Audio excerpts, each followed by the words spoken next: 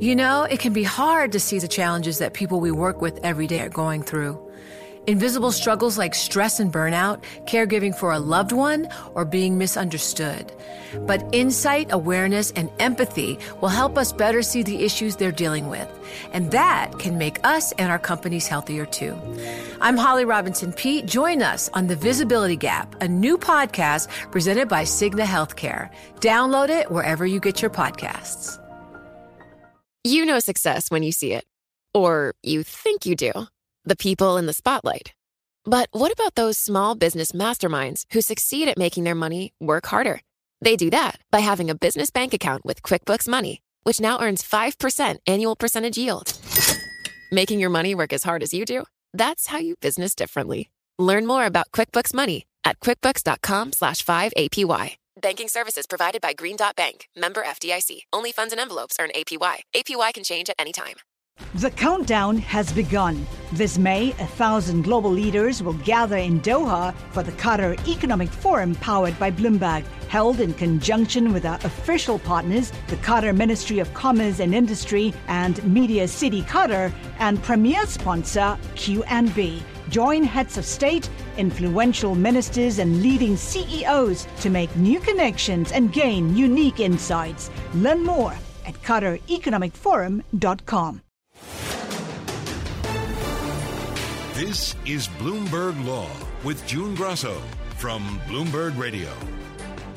The Supreme Court has been largely silent on the subject of gun rights for more than a decade. But now it appears that the newly conservative court will go where the justices have been reluctant to go in the past. The court is poised to rule that there's a constitutional right to carry handguns outside your home. During oral arguments on Wednesday, the conservative justices were uniformly critical of the New York law that requires a special justification to get a concealed carry license. Here are Chief Justice John Roberts and Justice Brett Kavanaugh. You don't have to say when you're looking for a permit to speak on a street corner or whatever that, your speech is particularly important. So why do you have to show, in this case, convince somebody that you're entitled to exercise your Second Amendment right? Why isn't it good enough to say I live in a violent area and I want to be able to defend myself? My guest is a leading expert on the Second Amendment, Adam Winkler, a professor at UCLA Law School. So, Adam, what's your take on the oral arguments? Well, it did appear that there were a majority of justices that were prepared to strike down New York's restrictions on concealed carry.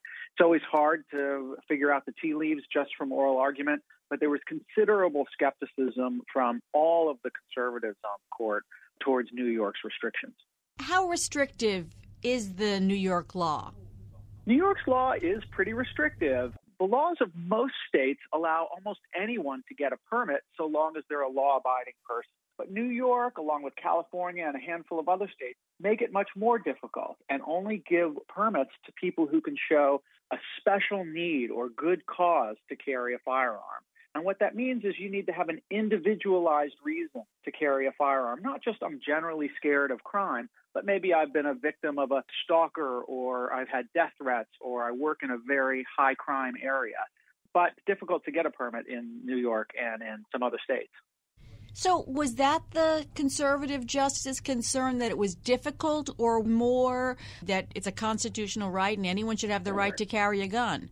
Well, it remains to be seen exactly how the court goes with this decision. I think that it's unlikely that the court will say that, as many people in the gun enthusiast world say, that the Second Amendment is the only permit I need to carry a gun on the streets. I think the Supreme Court's likely to say that states do have authority to provide permits and to require permits for concealed carry, but they're going to say that it must be readily available to law-abiding people. Some of the justices peppered the lawyer for the NRA with questions about places where the state could bar guns, like subways, the NYU campus, Yankee Stadium. Here's Justice Amy Coney Barrett.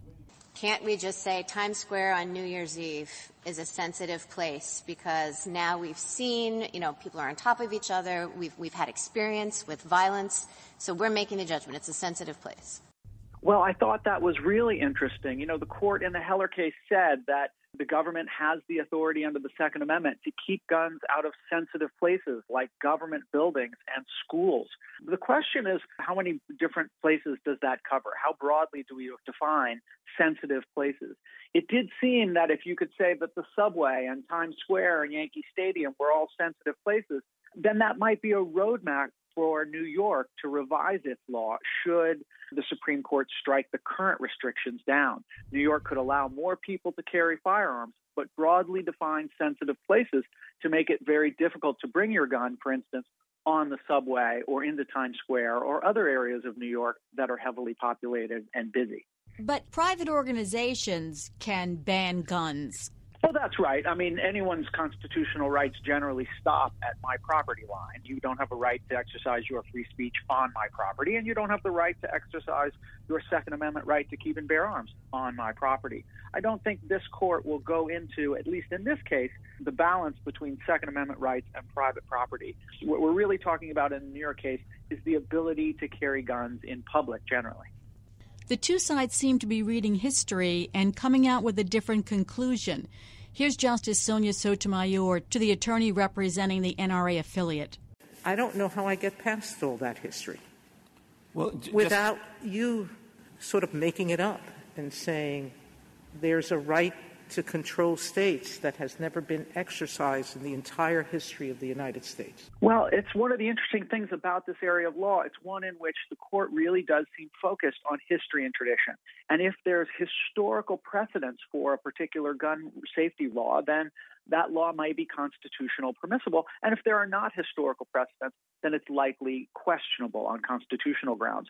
But history really is complicated in this area. There is a long history of restrictions on concealed carry, and both parties were arguing in this case about how broad and what the scope of those historical bans were. What Justice Sotomayor was referencing was the fact that over the course of American history, there have been a lot of different concealed carry regimes, and the Supreme Court has never interfered with those judgment calls.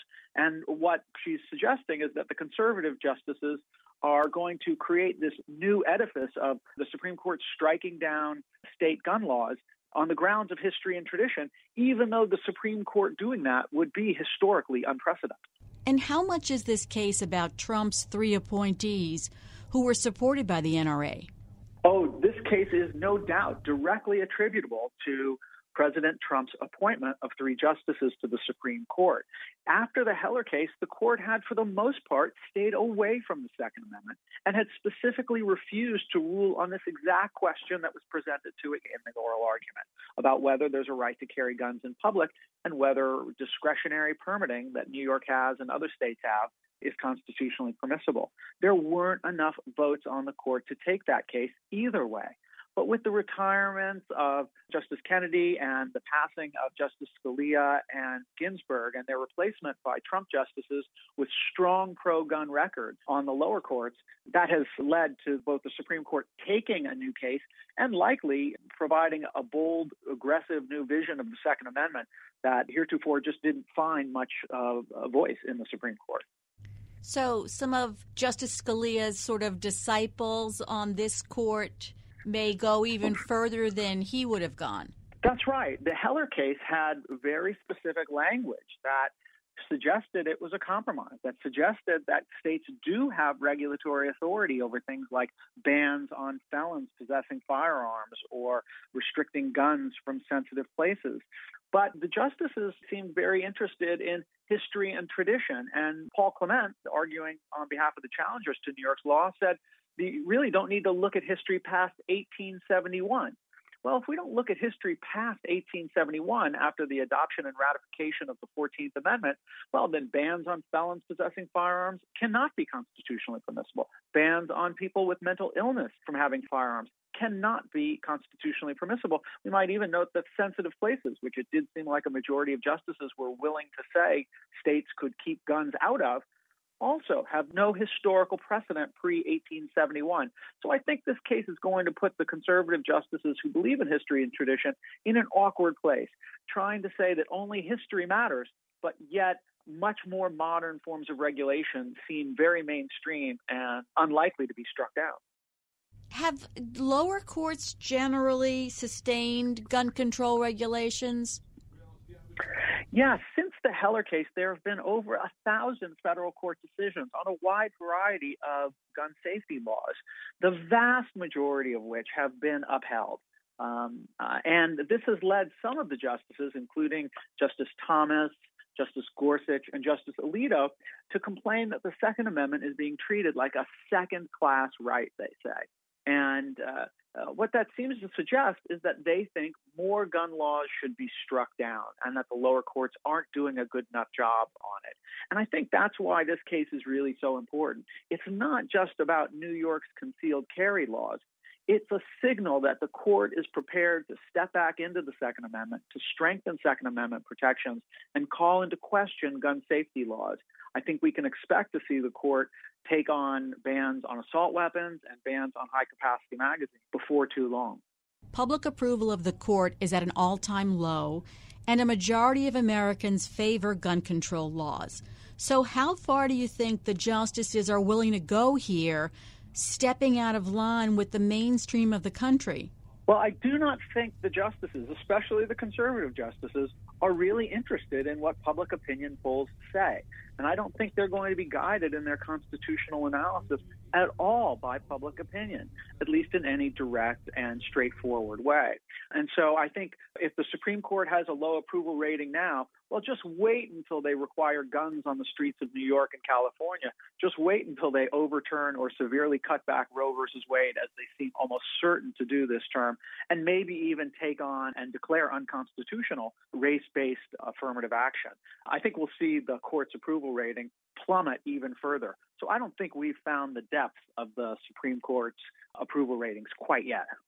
And a ruling against New York would have consequences for at least a half dozen other states. Would that mean that they would have to rethink their laws? I do think that's exactly what it's going to mean. I think places like New York are going to have to think of new ways to restrict gun carrying or to protect public safety on the public streets. And it's not just New York, it's also California and Hawaii and Massachusetts, a number of other states. And I think that there's going to be a variety of gun laws that they're going to have to reconsider in the wake of the new invigorated Second Amendment on behalf of the Roberts Court.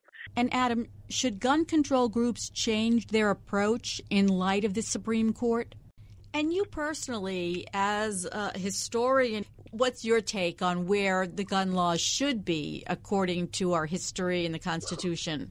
Well, I think one of the interesting things that I found in my historical research is that there has been a wide variety of gun regimes in the different states. And what we've seen traditionally is that the courts have generally taken a hands-off approach, given plenty of leeway to lawmakers to regulate firearms so long as they don't completely bar citizens from having guns for personal protection. And I think that's what history and tradition suggest, that there is considerable leeway for legislators to experiment with gun regulation so long as people have that basic core right to defend themselves. Whether that ends up being the history and tradition that the court accepts or whether the court instead views the history and tradition as really just being about broad freedoms for people to have firearms, I guess that remains to be seen. And Adam, should gun control groups change their approach in light of the Supreme Court? Well, I do think that the new Supreme Court, with its new Second Amendment protections, it does require the gun safety movement to change.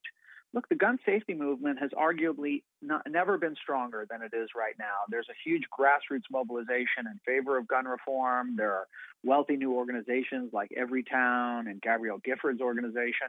And we've even seen gun safety organizations outspending the NRA on some recent elections.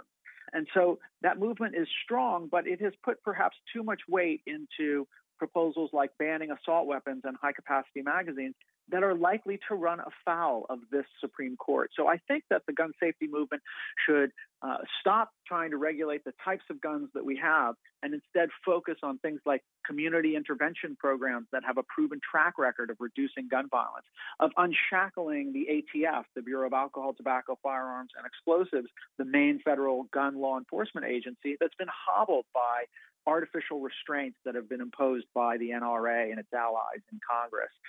And of course, we need better and universal background checks. I think we can continue to try to reduce gun violence despite the fact that the court's going to make it hard to regulate particular types of weapons. Thanks so much for being on the show, Adam. That's Professor Adam Winkler of UCLA Law School.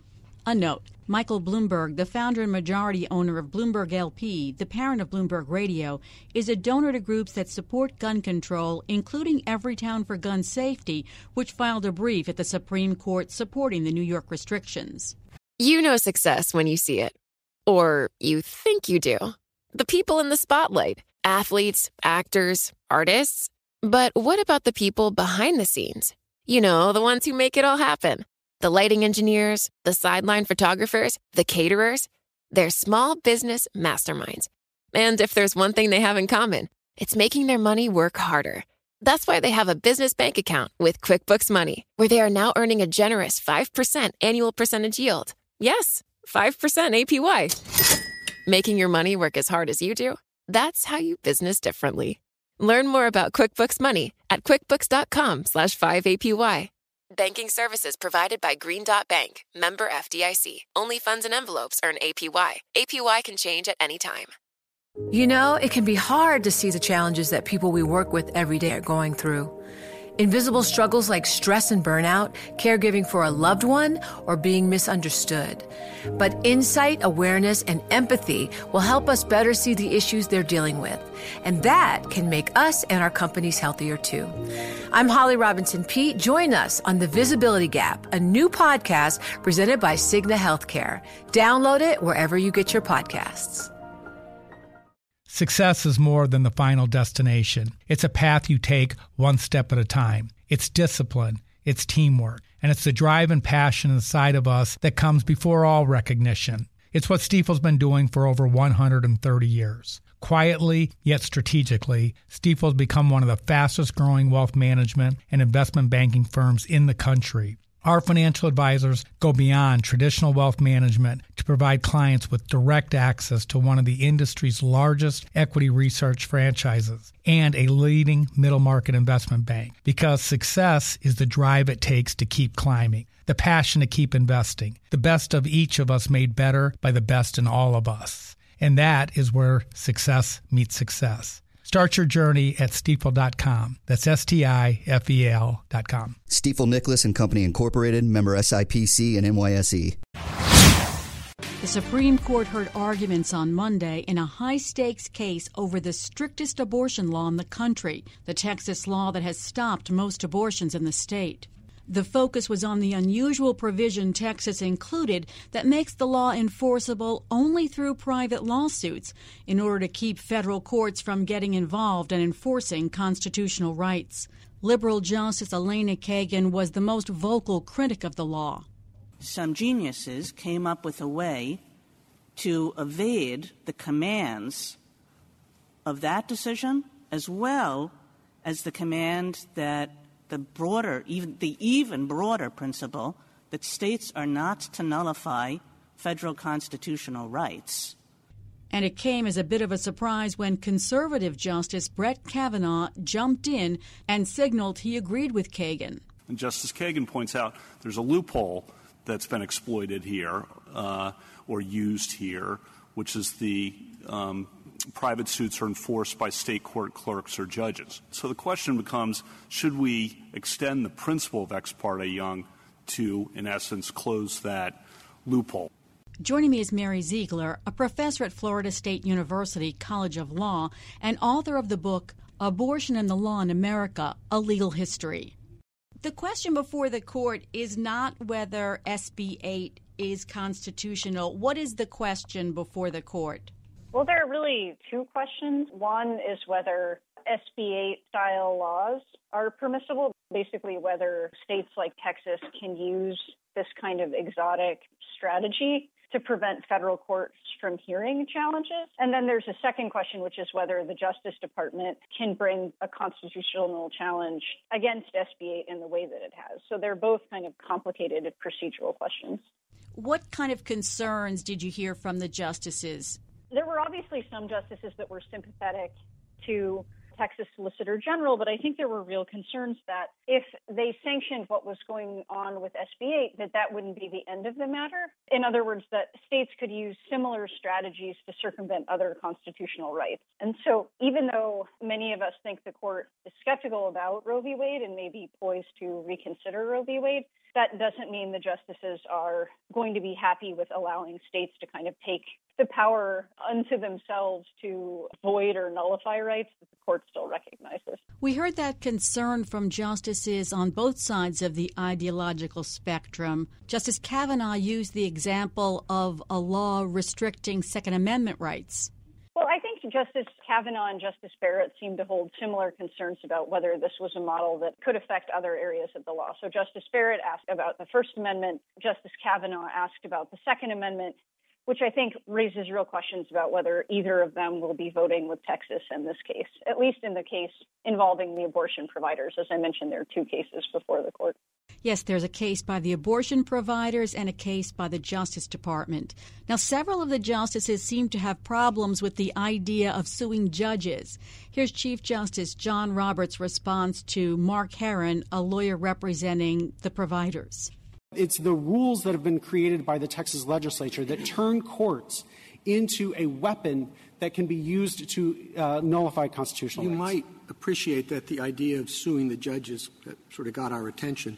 But is there even a case or controversy? Obviously, the Supreme Court justices are themselves judges, and so that was a concern that came up. There were questions, I think, too, about if you were going to find a way around the hurdles that Texas erected, who would be the right people to sue and whether judges would be the ones to be sued. The court mentioned several past cases that the Supreme Court had decided that treated judges as the ones doing the enforcing, for example, of a racially restrictive covenant that limited where families of color could live. Courts were considered to be the ones enforcing the law in that situation. But if interpreted the wrong way, that could be an exception that swallows the rule. Justice Elena Kagan, I think sarcastically, called the state legislators who wrote this some geniuses. But does it seem as if they were very smart in the way they constructed this law? Yeah, I think that's right. I mean, this was a ban on abortion at 6 weeks. And until the Supreme Court says Roe v. Wade is gone, that's blatantly unconstitutional. So the fact that we're even having a serious conversation about whether Texas has the power to do this does suggest that this was a clever law indeed, because there's no other way, absent this kind of procedural intricacy, that we would even be having a serious conversation about this right now. Did it seem from questioning as if Justices Samuel Alito, Clarence Thomas, and Neil Gorsuch didn't have a problem with the law? Yeah, I think that Justices Gorsuch, Thomas, and Alito, I think more or less seem to believe that the hurdles that Texas had erected were sound and that there was nothing particularly disturbing about the strategies that Texas had used here. But I think obviously that's only 3 justices, which means that Texas could still find itself in some real trouble. But there do seem to be enough votes to support the abortion providers challenge. Well, I think it's much less clear that the Justice Department is going to fare well in the court. Several of the justices at various points asked, basically, if the court were to side with the abortion providers, in that case, whether it would make it unnecessary to resolve the Justice Department's case. There was also, I think, more skepticism of the Justice Department's position. So I don't know if the Justice Department is going to fare as well, but it does seem that there may not be 5 votes for Texas in the abortion providers case. Why was there so much skepticism about the Justice Department's position? What the Justice Department is doing is quite unprecedented in some ways. And I think the justices were not convinced that the United States could show enough of an injury, could show that it had equity powers to bring this sort of lawsuit, all of the kinds of, even the idea that the Justice Department had to break its tradition of not bringing constitutional challenges of this kind because of what was unusual about SB 8, that the Justice Department had enough of an injury, right, that its sort of sovereign interest in ensuring that states respect the Constitution was tangible enough. I think the court found all of that to be harder to credit. So, and again, I think the Justice Department suit is really procedurally complex, even compared to the abortion provider suit. And so I think there was some interest in maybe avoiding that morass altogether. and resolving the abortion provider's case, and then maybe using that as a way to dodge what the Justice Department had raised in terms of questions. You have the three liberals and Justice Roberts, and it seems as if Justices Amy Coney Barrett and Brett Kavanaugh may vote on the side of the abortion providers from their questions. Not that we can tell everything from questions, but from their questions, does it seem that way? I think that's right. I mean, I think if you were guessing now, you would guess that there are at least 5 and maybe 6 votes against Texas in the abortion providers case. Let's assume that the justices side with the abortion providers. What happens then? The law is still in effect. It's just a suit can go forward. Right. So, I mean, it depends. So there are different ways that the court could handle this from a remedial standpoint. The court could issue some kind of emergency relief itself, essentially just block SB 8 itself. Or the court could simply remand to the district court. And that might take a little bit longer in the sense of, SB 8 might still be in effect while that litigation continued. So if the court were issue some kind of remedy on its own, that might block SB 8 immediately. By contrast, if the court issues a remand, then we may be, waiting a while still while SB 8 is in effect. Sort of in the background here is that in just 1 month, the court is going to be considering a Mississippi abortion law on the merits. The Mississippi case is a ban on abortion at 15 weeks. What's significant is that that's before fetal viability, which takes place at around the 24th week of pregnancy. So to uphold the Mississippi laws, many expect the court to do, the court will either have to say Roe v. Wade was wrong in its entirety, or that the right to choose abortion doesn't apply until viability. Either of those would be a major decision that would put the court on the path to eliminating abortion rights altogether at some point. Your feeling is that the court will uphold the Mississippi law? I think that's right. I don't think they would have taken the case if that wasn't their intention. How would they be able to uphold that and not overturn Roe? Well, they would have to finesse what Roe means, much as they have in the past, right? So the court in Planned Parenthood versus Casey in 1992 has said, essentially, we're keeping the essential parts of Roe and we're getting rid of the unessential parts of Roe. And at the time, they meant they were getting rid of the trimester framework, which was actually the rule of law at the time.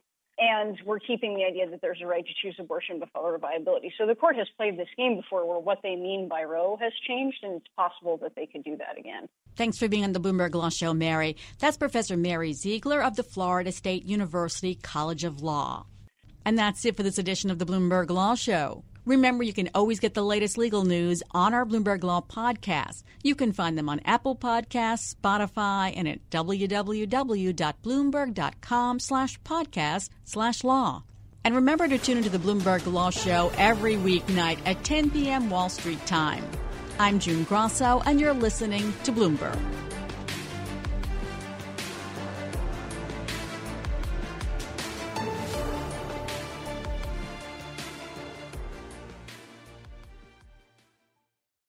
Join Bloomberg in San Francisco or virtually on May 7th for The Future Investor, Data-Powered Transformations. This 2024 event series will examine how data is not only playing a pivotal role in investment decisions, but serves as a driving force behind the construction of innovative, investable enterprises. This series is proudly sponsored by Invesco QQQ. Register at BloombergLive.com/futureinvestor/radio.